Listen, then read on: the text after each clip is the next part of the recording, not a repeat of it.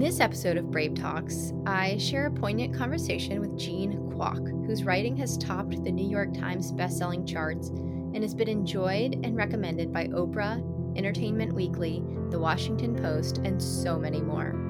We'll be exploring how grief has guided her writings and the tenacious bravery it takes to live an engaged and surrendered life.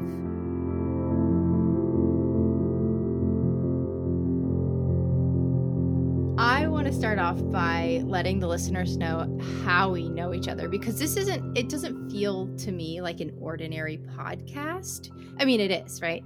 But like, I've listened to you on so many other podcasts, and I feel like I have the golden ticket, not because this is a wonderful podcast, but because we have a relationship that's so deep and it's so intimate. So do you want to share how we know each other? Well, of course. I mean, Emily, you are, of course, so much a part of my life in so many ways. And it really all began with my brother, Kwan, who was the inspiration behind my book, Searching for Sylvie Lee, because my Kwan is the brother of mine in real life who disappeared. And Searching for Sylvie Lee is, of course, about the dazzling older sister who disappears. And I remember when he disappeared, and it was really such a difficult time for me and for my family. I mean, Emily, you and your whole family were right there for us. And Emily is, of course, many things, fashion icon. No, I mean, she's just an amazing woman in so many ways, but she's also incredibly competent. I mean, that's the thing about you. You are just so good at doing stuff. And that was a time when there was a lot of chaos and a lot of paperwork and things that just needed to be arranged with, finding him and figuring out what had happened to him. And then all of the arrangements after, they actually did find his body. So, that was kind of the beginning of our time. And then Emily flew in, and she was a part of the entire, Chinese funeral and the memorial that was held for my brother and everything else. And that was the beginning of our friendship. But of course, we've been friends for many years since then. And we've kind of helped each other with our careers. We've talk to each other about our personal lives, about being moms, about so many other things. And then the thing that we were actually just chatting about right before we officially started this podcast is that I don't know how many of you know this, but Emily is my fashion guru. And she doesn't dress me because I don't think I'm stylish enough for Emily to dress, but she dresses my characters. So all of my characters that are really like, beautifully dressed, they're all dressed by Emily. So I write to her and I'm like, Emily, so Sylvie in Searching for Sylvie Lee, her wardrobe is courtesy of Emily, because I was like, Emily, I need her to be this fashionable, beautiful woman who's elegantly dressed. And Emily's like, okay, well, she would be wearing those sneakers and those boots. And no, she would not be wearing that brand. That is out. She's like, no, she's got to be wearing this instead. So, I mean, that is why Sylvie is such an amazing character. Matt, my husband, is probably laughing as he's listening to this. He's probably like, I'm so glad she's dressing your characters and not actually herself, because the credit card bills would be mounting. Which is also, have you ever been shopping like retail therapy and you load up your shopping cart with like 15 things and then you never buy it? And it just feels so good to like load it up. You're like, this is my style. That's what I do for you, Jean. So you think I'm helping you, but I'm actually just participating in retail therapy without getting in trouble in my house. Well, I mean, I think you're amazing. And the great thing is, the new book that I'm working on right now has some beautifully dressed people in it. And they're all going to be dressed courtesy of Emily. Oh, I can't wait. So this whole episode could be about Kwan. I mean, what an amazing, incredible individual. You and I both know him differently, both intimately. The listeners, I think would value knowing more about Kwon. And so I'll share a little bit about my experience with Kwon. So I always called him my funkle, my fake uncle. He was working for DARPA, like defense research, and he also was helping out our family with different businesses and what we were doing in DC at the time. Confidential stuff. Most things in Washington, DC are. I just was so taken by Kwon and his enthusiasm. And I mean enthusiasm in italics or all capital letters for life. Kwon drove a Ferrari. Well, he never drove it. He kept it in his garage. He had a helicopter. He had a plane. He traveled a lot. He was very cultured. He was a kind individual and so loving. I had never been flying with him before. And he always said, I'll take you up in the Cessna or whatever. And I think this was before 9/11 because we actually flew together over Washington, D.C. and saw the monuments and everything. But I remember he took me up in a Cessna and it was a hot summer day. And I'm in there, melting. And I'm so nervous because I didn't realize like flying in a plane is not like flying commercial where you can like kick back and maybe take a Xanax if that's your style. Like, this is like full on craziness. So I'm sitting there, I'm like sweating all of a sudden.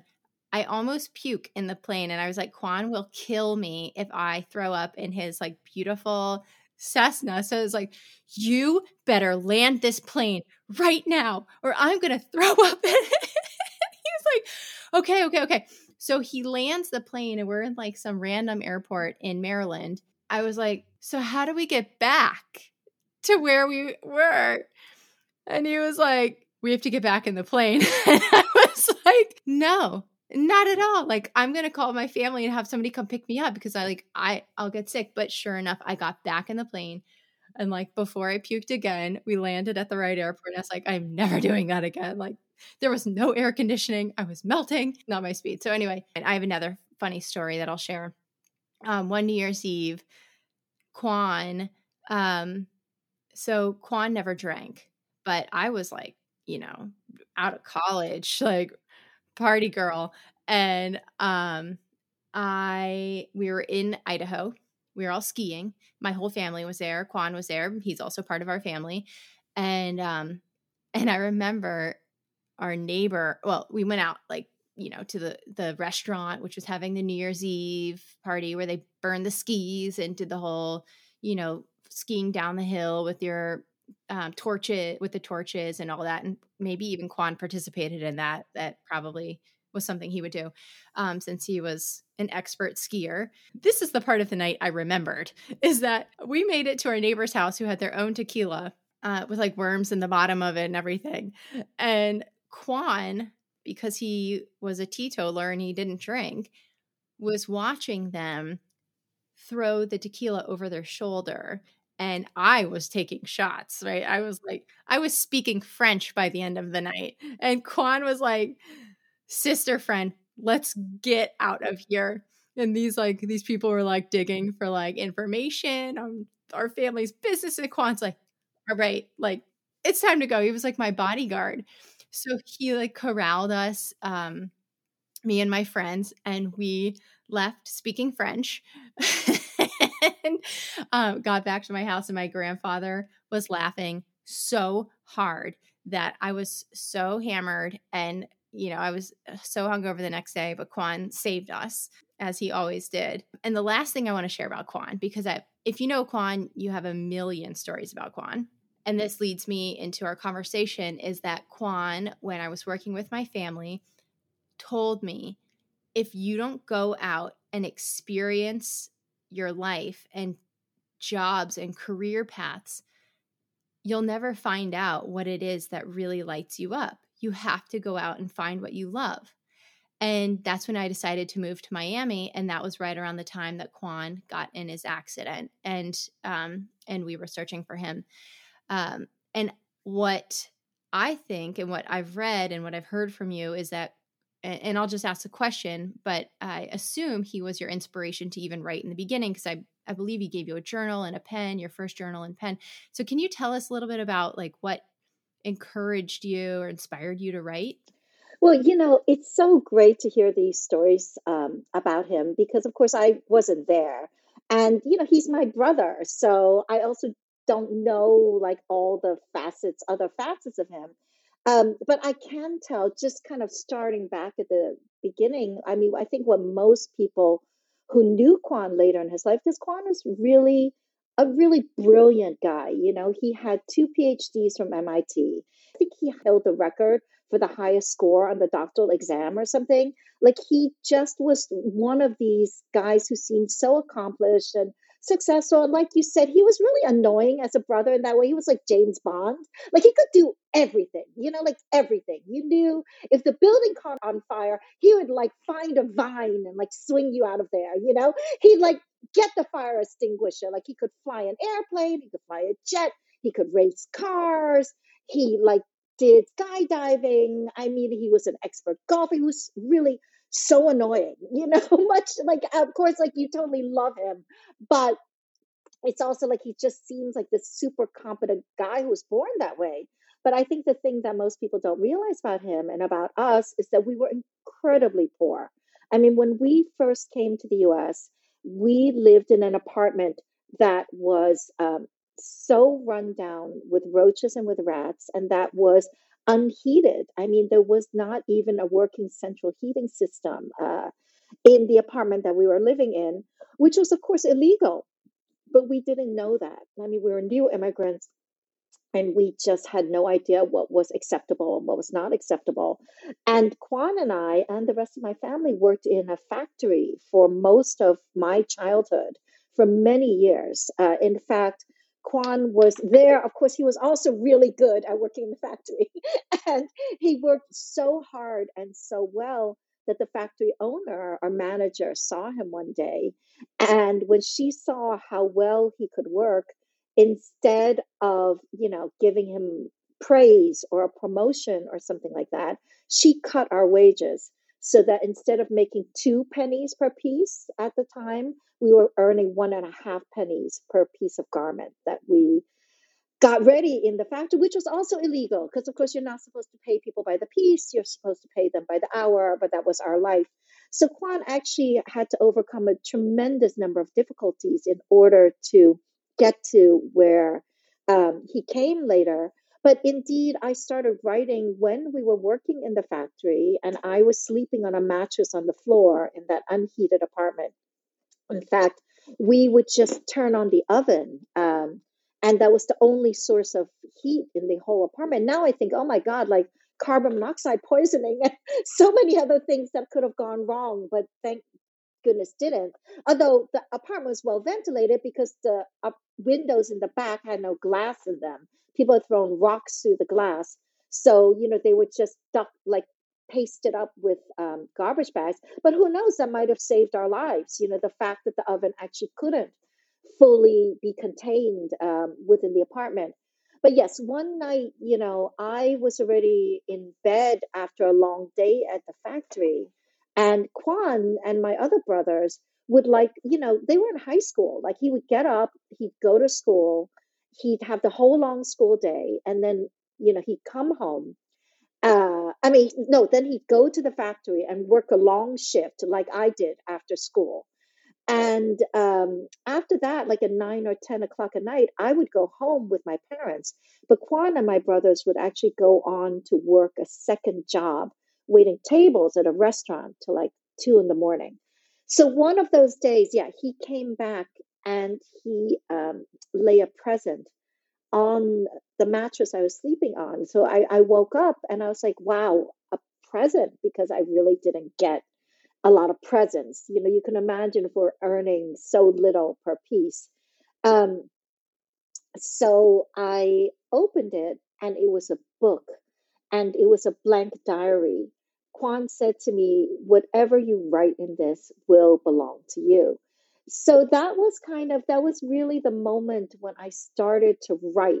Although it wouldn't be many years later until when I was in college that I would decide to actually become a writer and to do something with that. But that was the moment when writing became one of the most important parts of my life. And it indeed, it all started with Kwan.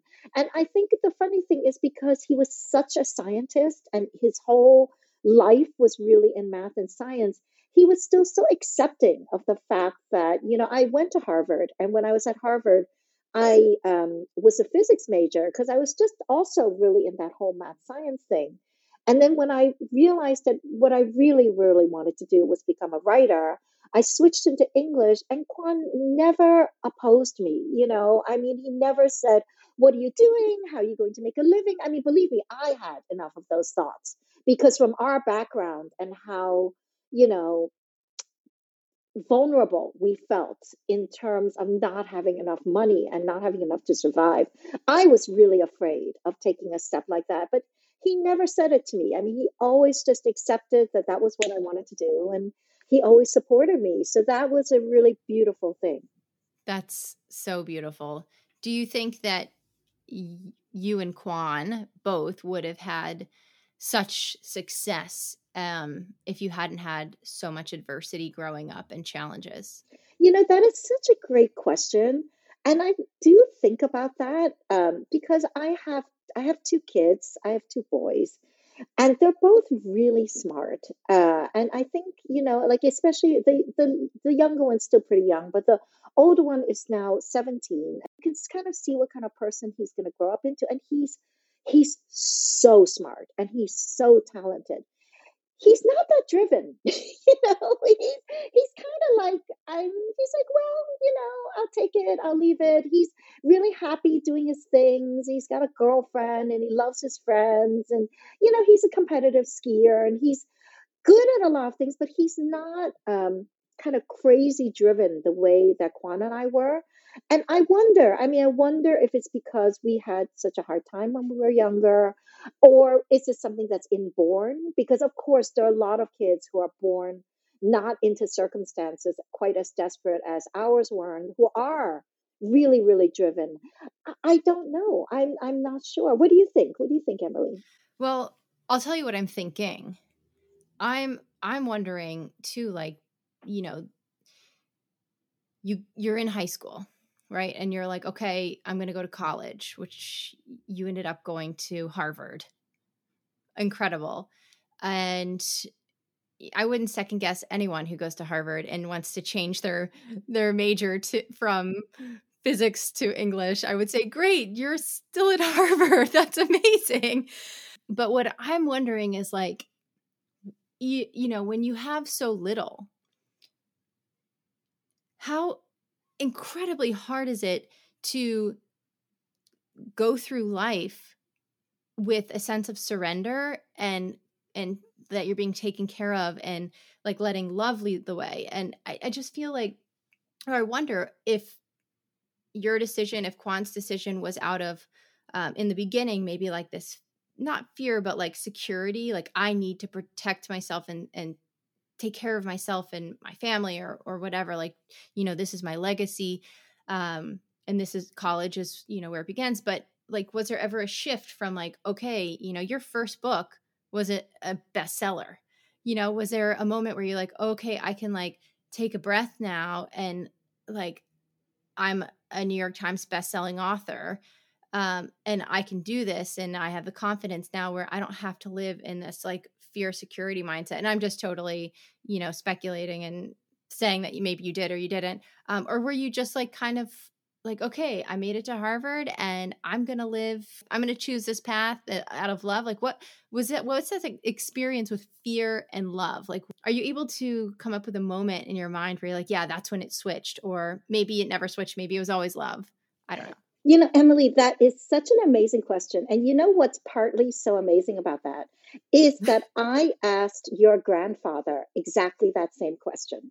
So, yes. So, some of you may not know this, but Emily's grandfather is just this incredible man who's self made, who is extremely successful and powerful, and, also an incredibly, incredibly nice person. And he was, in fact, a real mentor and friend, and I think kind of father figure to my brother Kwan. And so I think when we're dealing with stuff for Kwan's memorial and so on, I was staying with Emily in her grandfather's house with the rest of the family. Me and I think my niece, and they there were a bunch of us there. But I was in the car with your grandfather, and we were driving somewhere, and he was getting all these emails in from all the boards he was on, and he was saying stuff like, no, no, no, no, no, only sell that if it hits 2 million, So we're in the car, and then he like put somebody on hold. And I said to him, I'm just wondering, because he had told me his story of how he had really made himself and how he had created his life and become the incredibly successful man that he was. And I said, do you ever stop being afraid? And without hesitation, he said, no. He said, you never stop. And that's my answer as well. And I think your grandfather is so much more successful than I will ever be. But I thought that was just so telling, that a man who was so powerful and had been for so many years, and has so much financial security and professional security and emotional with your wonderful grandmother and everyone else in the family, that he said no so quickly, like with no hesitation. I would say the same thing. I think that when you have had a difficult upbringing, and when you have had that kind of lack of safety, I don't know if you ever really feel safe. I think I'm extremely grateful for my life. I think I'm obviously less fearful than I was. When I was in college, I was much, much, much more fearful before I ever got an agent. Before I ever published my first book, I was much more fearful. Hard though that might be to imagine, but but even now, I'm on my third book, and of course, the newest book is Searching for Sylvie Lee, which is the one that's inspired by Kwan's disappearance, and that was, a Today Show pick, a Read with Jenna pick, an instant New York Times bestseller. It's my most successful book to date. And yet, I am still fearful that it can all go away, or that this is just some kind of a dream, or that, my financial security will disappear. So I always do have that feeling of, I want to keep writing. I need to keep writing. I have so many more things I want to accomplish. The more stories I want to tell. I want, the more books I want to publish. And yeah, no, I don't know what that's like. I don't know what that's like to have that feeling of, I'm here and I've made it and I'm safe, and nothing can happen to me. I also don't think that life is like that. I think that, we have every day, and we're so lucky to have every day that we have. But actually, you never know what can happen tomorrow. You don't know. You hit the nail on the head when you said that life is just like that. Some people have an easy childhood. Some people have a really, really challenging childhood. Um, and I just feel like you had, I think it was in Girl in Translation, when your character talks about, you live in that apartment and the windows are broken out and you heat you really give like, you paint the perfect picture of the life that you grew up in. And that was Girl in Translation, right? Yes, that's right. That was my debut novel, and I remember when I wrote that book, I felt such an urge to talk about. I mean, of course, it is a novel, so it's not really about my life, but it is semi-autobiographical. It's definitely based on things that actually happened to me, and I remember writing it and feeling so protective of the fact that it really had happened, because I think that when you live in that type of poverty, you feel like nobody else does, which is not true. But you feel like no one else can understand that, and you feel ashamed of it. You don't want to talk about it. And it really wasn't until the book came out and started generating all of this excitement and buzz and reactions from readers that I realized, actually it's important to say it is semi-autobiographical. The Girl in Translation is the story of a smart girl who lives a kind of double life between her exclusive private school and her life as a factory girl. And of course, she falls in love with two different guys, one from each world. And in the end, she has to choose, not only which one she's going to be with, but really who she wants to be. And, that book that mirrors so much my own life, I realized it was important to say that, the factory in the book, the apartment in the book, the way we lived, is true. It is actually what happened to me and my family, and that people live like that. And so many readers have come and whispered in my ear, please don't tell anyone, but so did I. But that said, I do think that difficulties are not limited to people living in poverty. I think everyone, life is hard. Yeah. Everyone has trials and tribulations. It doesn't matter if you're wealthy or if you're poor. There's so much. Just being human is enough to make us all unite together, I think. Absolutely. And I also think that just by sharing your truth, even though they are novels, by sharing, such polarizing truths of what your characters are going through, but these are real things that either you went through or that other people are going through, it really unites us, and we can have empathy for each other, whether that was our situation, but now we can't be ignorant to it because we know about it. How many things are we ignorant to because we have so much on our plate and we just don't want to go there, but then we go there and we're like, what can I do to help? Or I have so much respect for everything that you've done, your resilience. You've clawed your way from there to like a New York Times bestselling author. I can't imagine how much hope you give so many children. One of the things I wanted to ask you was, what would you say to your 10-year-old self, or the version of Jean that was going to school and then going into a factory and working long hours, and who maybe just got her journal and just discovering herself? Wow, you really have the most amazing questions. Because really these are not ones a lot of times with an interview, you get a lot of the same questions, which is great. That's also fun. That's important information to cover. But I love these new and original questions you're sending my way. I think what I would say to my younger self is, you're going to be okay. You're going to make it. And you know more than you think you do. And I think what I mean by that is that I've made decisions in my life that I have really second guessed, like becoming a writer. Before I became successful, and even sometimes after being successful, I've been like, why did I do this? Why did I choose to go into this field that is so competitive, and where and that's so subjective. Then in a way you can't be like, these are the 40 steps I need to take to become successful in this field. As a writer, it's really very, very intuitive and subjective if you're making yourself better or if you're making yourself worse. And so I've wondered about a lot of decisions I've made. But when I look back now, I really think, actually, I did have a kind of gut instinct that said, this is the right thing to do. This is the thing you need to do. And it really hasn't steered me wrong. So I think one thing I would say to my younger self is, trust yourself. And then maybe the other thing I would say, to myself or to other people who are in life, it's just to remember to enjoy it. And I think because when you are in the middle of something and you're trying to do it well, it's so easy to forget how wonderful your life is and how special those moments are. So, for example, Girl in Translation was my debut novel, so I was completely unprepared for it. I had to go on tour and I had to go on NPR for the first time. I was terrified. I mean, terrified.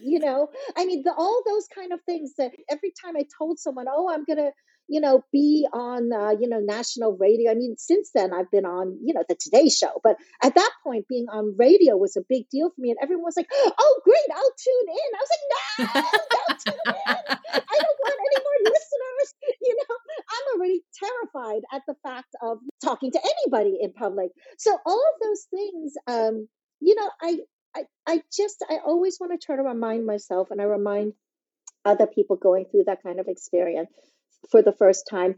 There is stress and fear, absolutely, but also enjoy it, because it's an amazing thing. I mean, it's an incredible experience. Much of our lives is so special. And to take that moment, even if it's just, you playing with Ollie, or I don't know, being with somebody you really care about, or taking a walk and looking up at the sky. Those are such beautiful moments. And to take that time to appreciate that, I think is something that makes every life more valuable. My grandfather has always told me to stop and smell the roses, not because he did, but I think it's because he didn't. And he realizes, looking back, that that's probably one thing he wished he did. And now he does it more often, especially when we're over there and Ollie's playing with him and he just stops all phone calls and he's still, the ticker still going across the televisions, the ear pods are here. He's got phone calls coming in. Still, Still, he's in his 80s. Yeah, still. Yeah. And, but when we're there, he stops and smell the roses. And I know exactly what you're saying. It is so hard when you're in it, when you're in the throes of it, whatever your challenge is, whether it's postpartum and trying to get your identity back, if that's something that you want. Maybe it's, creating a career path that, you're not sure is meant for you, but you really want it, and it's so hard when you're in, you're comparing yourself, right? There's so many things that we can do that put us into these moments where we stop being present and then we start filling our minds up with 8 bajillion pathways and thoughts that none of them are true because none of them exist right now in this moment. That's so interesting. And you know what I was wondering when I was answering that? I was wondering what that was like for you when you were modeling and then you chose to give it up. I mean, did you enjoy it? Do you wish you'd enjoyed it more? I mean, certainly a special experience that a lot of, yeah, a lot of women aspire to or dream of. I mean, what was that like for you?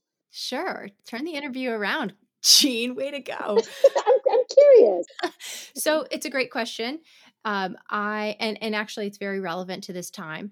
I I have a love-hate relationship with modeling. I love the creative expression and I loved being on set, especially when it was an editorial and it involved a lot of artistry and creativity and trust with your team to get the perfect shot. Then you have the commercial stuff that's more like the bread and butter, which is, the catalog, the campaign or whatever. The campaign, like that, the big pictures are fun with, they bring in the big guns, the best hair person, the best makeup person, the best photographer. That's really fun. You're so elated. And to feel like a goddess, like that feeling is just, I think every woman should feel celebrated in that way. It's part of us. Fast forward, I stopped modeling because for many reasons that the listeners already know, I had body dysmorphia. I went through plastic surgery and risked my life to try and fit into a size that the industry wanted me to be and in a shape that the industry wanted me to be and everything the industry wanted me to be. And it just was ruinous to my mental health and my physical health. So I left.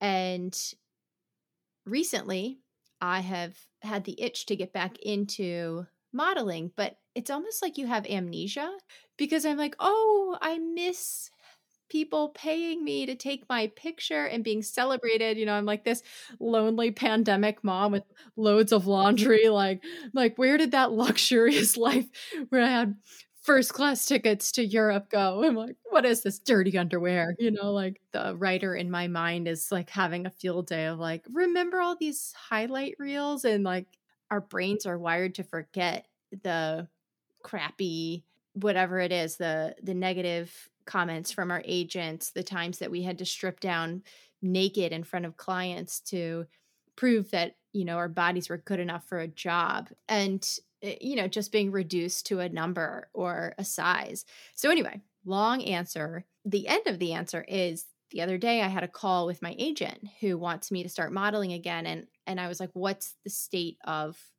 the industry right now? I mean, we're in a pandemic. What's going on? Are these models even making money? Like, I don't have a nanny for my son right now because of the pandemic. So I'm just asking all these questions. And she's like, well, you have so many followers.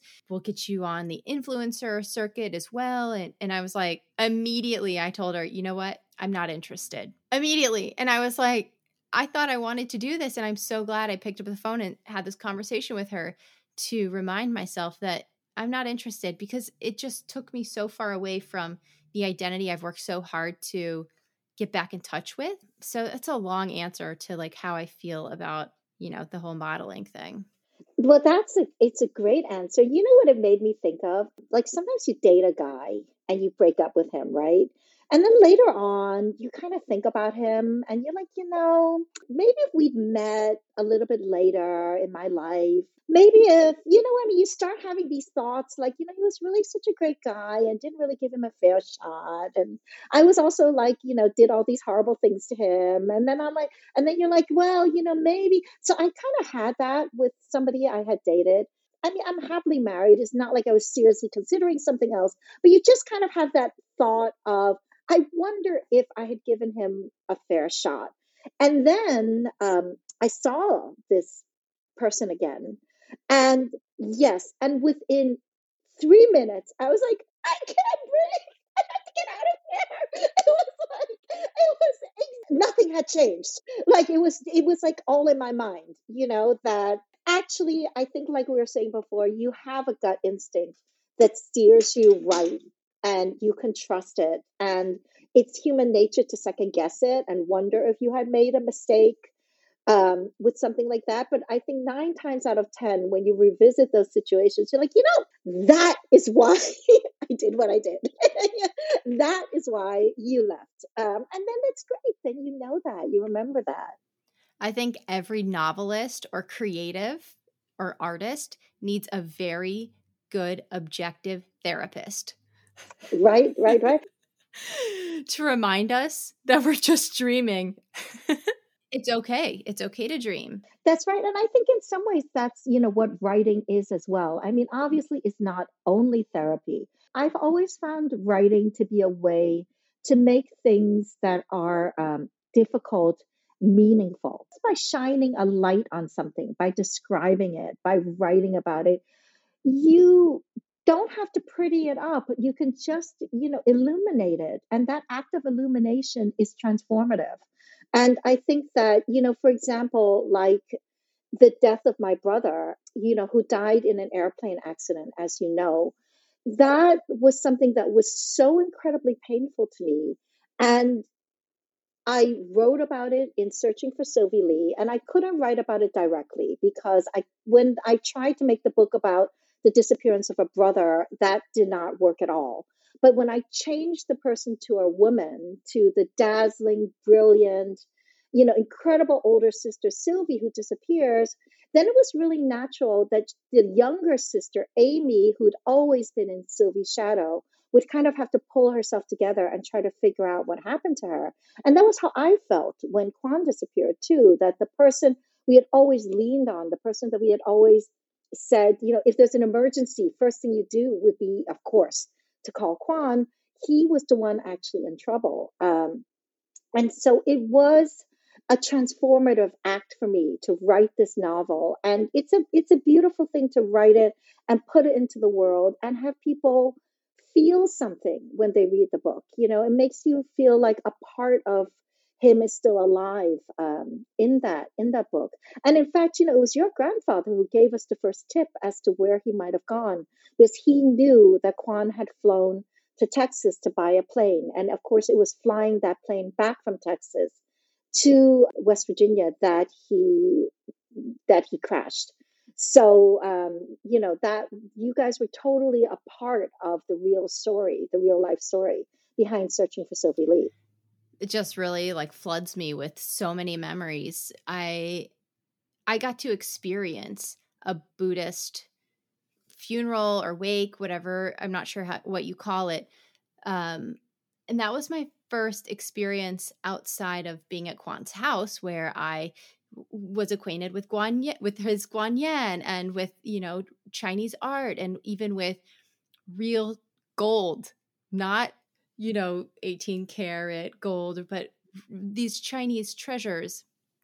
And he introduced me a little bit to the culture, but just, being a part of that moment in time, or, not to think so linearly, but that moment I just keep thinking about the deep guttural cries that I was almost ashamed and embarrassed to have when we were in the temple, but I just felt it so acutely. The grief was so intense. We burned money for Kwan.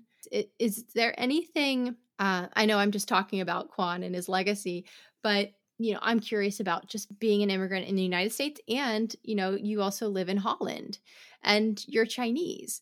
And so what has that been like for you? Do you feel like you're home everywhere you go, or do you feel like you're a foreigner everywhere you go, and you speak so many different languages? What is it like what does it feel like to you? Well, I think, I definitely don't feel at home everywhere I go. I think indeed, if it's the opposite, I probably feel more like a foreigner everywhere I go. But I do feel like a well-adjusted foreigner. Like I feel like I know how to be a foreigner. I know how to adjust. I know how to be an immigrant. Since, like you said, I've been an immigrant twice in my life now. I was born in Hong Kong and then moved to the U.S. when I was 5. And then as an adult, I moved from the US to the Netherlands because I married a Dutch guy. So I am speaking to you from the Netherlands right now. I think that it's, the difficulty about moving from country to country is that you're never a part of the dominant culture. And what your instincts are always a little bit different from everyone else's. So in Dutch society, there are wonderful people. They're extremely trusting and permissive. So we there would be these things like the kids were 11 years old or something, and they all wanted to camp out on the banks of this river by these woods that was like a known like pickup sex joint, and no, and all the other mothers were like, yeah, that's fine. What could happen? I'm like, what could happen? Like, are you kidding me? And it's like they're 11 I'm years from New York old. City. I know. I'm like, are you nuts? They're 11 years old in a little tent all by themselves on the banks of this thing where like people are known to like meet up for sex because it's the Netherlands. You know what I mean? I mean, I'm sure it's protected sex because the woods are filled with condoms, but used condoms. It's really awful. So, I know. So I'm like, no, like, no, no. I'm like, no. But then, of course, I'm like the bad mother because everyone else is allowed to do it because they're like, oh, or, it freezes here, not very much. I mean, it's a pretty warm country and we live on the banks of this canal. And the moment there's like a millimeter of ice on the canal, my entire neighborhood, like all my neighbors, go out and they like stand on it. And they skate on it and they jump around on it. And like parts of it are still like not frozen, it's still water. And they're like, oh, don't go there. That's water. And then, they see me like hiding behind the curtain in my house and they're like, come on out. Why are you not coming? You're not neighborly. I'm like, I don't want to die underneath the ice. It's like if the whole neighborhood goes, somebody's still got to be around. So there are just so many things like that where you realize you were not brought up there and you just think about things differently. But on the other hand, I mean, it's a gift. It's a gift to know that you have a choice. It's a gift to have a different opinion, to think differently than everyone else, because you can look at issues. It's the whole thing about diversity. You can look at the world in a more rounded way. You can see things that you might not have noticed in the past. And then, of course, the cool thing about speaking Dutch and English and Chinese is that, of course, in searching for Sylvie Lee, my 3 narrators, so it's Ma, Sylvie, and Amy, they narrate the book in different languages. So even though the book is, of course, written entirely in English, when we're in Ma's head, we're thinking in Chinese. When we're in Amy's head, we're thinking in English. And when we're in Sylvie's head, we're thinking in Dutch.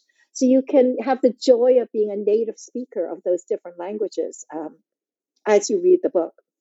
But no, it is, sometimes it's not always easy, but it can't, it's enjoyable, it's funny, and it is a gift to be able to be a foreigner in different countries.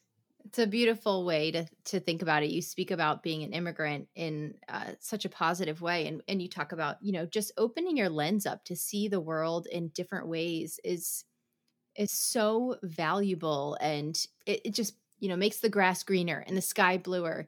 And that's what your novels have done for me, is to open the world up in a new lens, and any good novelist will do that, hopefully. Being able to see things, not that your books are memoir, but to see things through Sylvie's eyes, and through Amy's eyes, and through Ma's eyes, and through all of your characters. And it just really stretches your empathy. Well, that's what I really hope when I write the books. And that's why I do that thing with the languages where you are really in the mind of someone who speaks a different language, because I think one of the nicest things I've ever heard about one of my books is that, my books are taught in schools, and Girl on Translation was on the curriculum. I think it was at CUNY in New York. And one of the professors told me that one of her students said to her, um, he said, I think this book actually helped me stop being racist, because he said, when I'm on the subway and somebody bumps into me, he said, I used to just get really mad, and I'd look at them and they'd look different or foreign. And, I would just judge them. But he said, but now I think, well, that could be someone who seems foreign to me and so different from me on the outside. But on the inside, that could be a person like Kimberly or Ma, the characters in Girl in Translation. He said, it just, makes me look at them in a different way. And I thought that was just such a beautiful thing. And that's what I hope to do, that, people read my books for an entertaining story, for great mystery, for a little romance, for all of those things. But then I hope that they do kind of come away with a richer, broader sense of who we are, what we have in common as people, and the awareness that who somebody is from the outside can be really different from who they are on the inside. Thank you so much for coming on Brave Talks, Jean. I love you so much. And I just feel so grateful to have our friendship, that I got to pick your brain and talk about Kwan's life, and talk about Searching for Sylvie Lee and your other book. Where can the listeners find Searching for Sylvie Lee? Oh, Searching for Sylvie Lee is, of course, in every, indie bookstore. It's at Barnes and Nobles. It's on Amazon. It's everywhere. Also, my two other books, Girl in Translation, are Mambo in Chinatown. So they're really, if you Google them, they're everywhere. You can also check on my website, jeankwok.com. And of course, I'm on all the normal social media sites.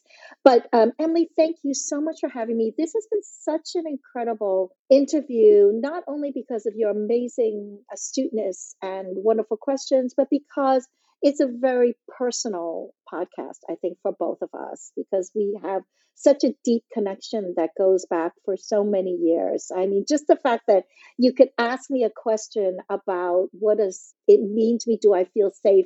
And I can say, well, I asked that to your grandfather, years ago. That kind of says it all, right? Isn't that amazing? That just says it all. So thank you so much for having me. I've loved being here. Oh, thank you.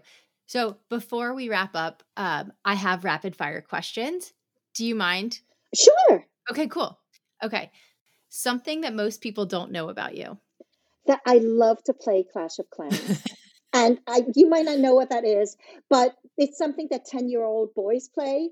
I started playing when my kids were 10, and I just never stopped. So I can bond really easily with 10-year-old kids. I'll send Ollie your way when he's 10. Can you describe writing in 3 words? Poignant, deep, satisfying. What's on your night table? Oh, gosh. On my night table is a pad with a pen for writing down thoughts that I have in the middle of the night, especially for my book. Some lip balm. It's an extra laptop. I have to tell you, this is really silly, but I have 2 laptops. I have a laptop and I have a big desktop computer. I have a big iMac. The iMac is for when I'm really working and need to be on it for hours.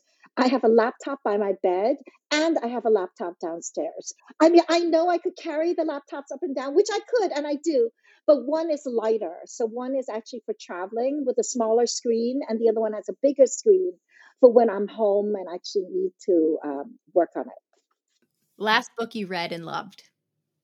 I read this book that is coming out by Laura Dave. And it's a wonderful book. It's got one of those titles I can never remember because there's got no nouns in it.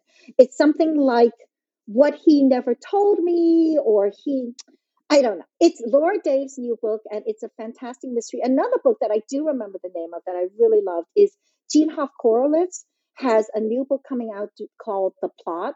I read a lot of books in advance because people ask me for blurbs or things like that. So I read them before they're actually on the shelves.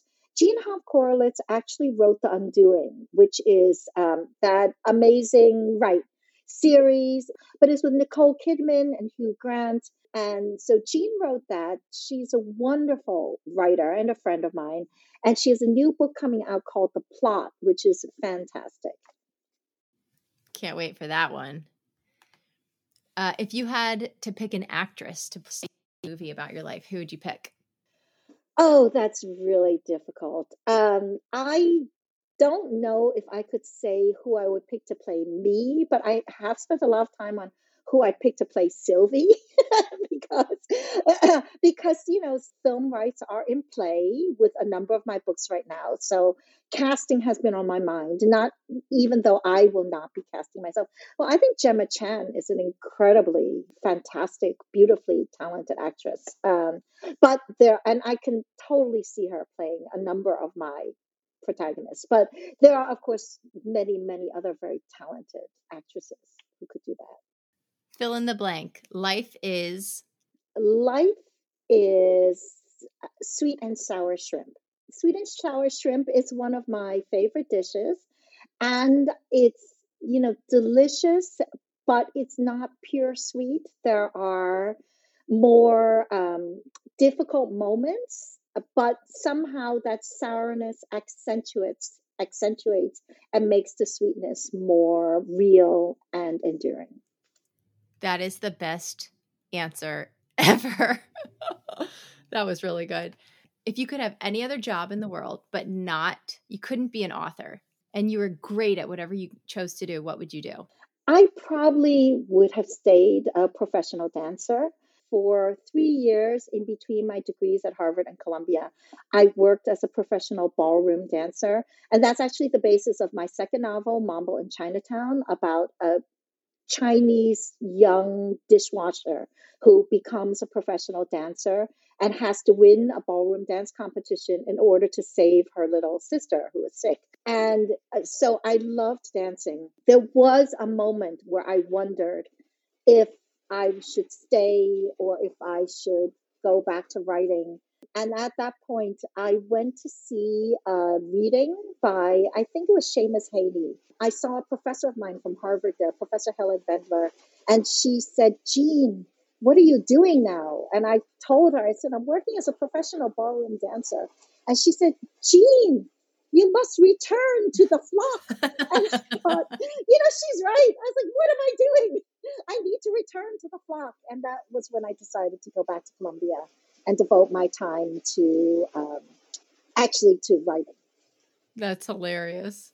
I remember you teaching us how to dance, me and your nieces, in our kitchen in Virginia. Oh my God, that's right. Yeah. Oh, that is right. You guys were amazing.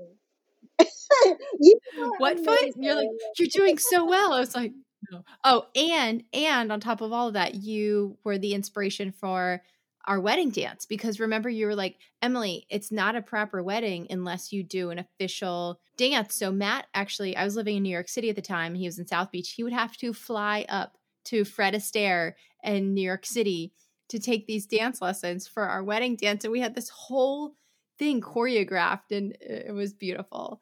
It was gorgeous. I saw the tapes. You guys were beautiful. Oh, thank you. Thank you. Literally all thanks to you.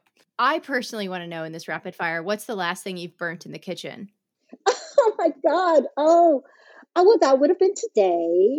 And it was, I'm trying to think. Yeah, it was a bunch of rolls in the oven, somehow when you turn on the grill, like the difference between raw and black is so tiny. Like I really don't know how people do it. It's like you just go like this and it's like boom, like practically on fire, So yeah, right. Emily knows me really well. Favorite place you've ever traveled in the world? Probably Venice. Beautiful, beautiful city. And there are a lot of tourists there, but it doesn't take away from how historic and how gorgeous it is and how romantic. And that's probably the reason that I set a scene in Searching for Sylvie Lee in it, because it's just such a beautiful, evocative place filled with, I think, mystery and magic. Absolutely. I haven't been yet, but it's on my list. What do you want your legacy to be?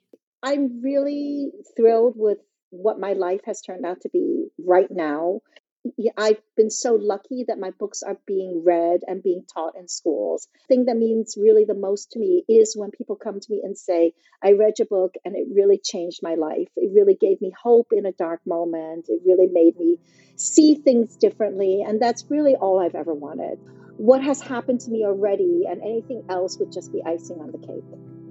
Wonderful. Thank you so much again, Jean. I'm so grateful to have you on the show, and I appreciate you taking the time to chat with us and talk about your journey. It's been such a pleasure, Emily. Thank you.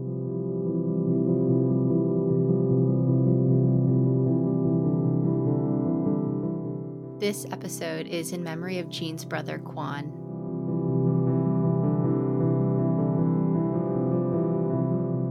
If you'd like to follow Jean or get in touch with her, you can find her on social media at Jean Kwok Author. JeanKwok Author. You can also find her on jeankwok.com.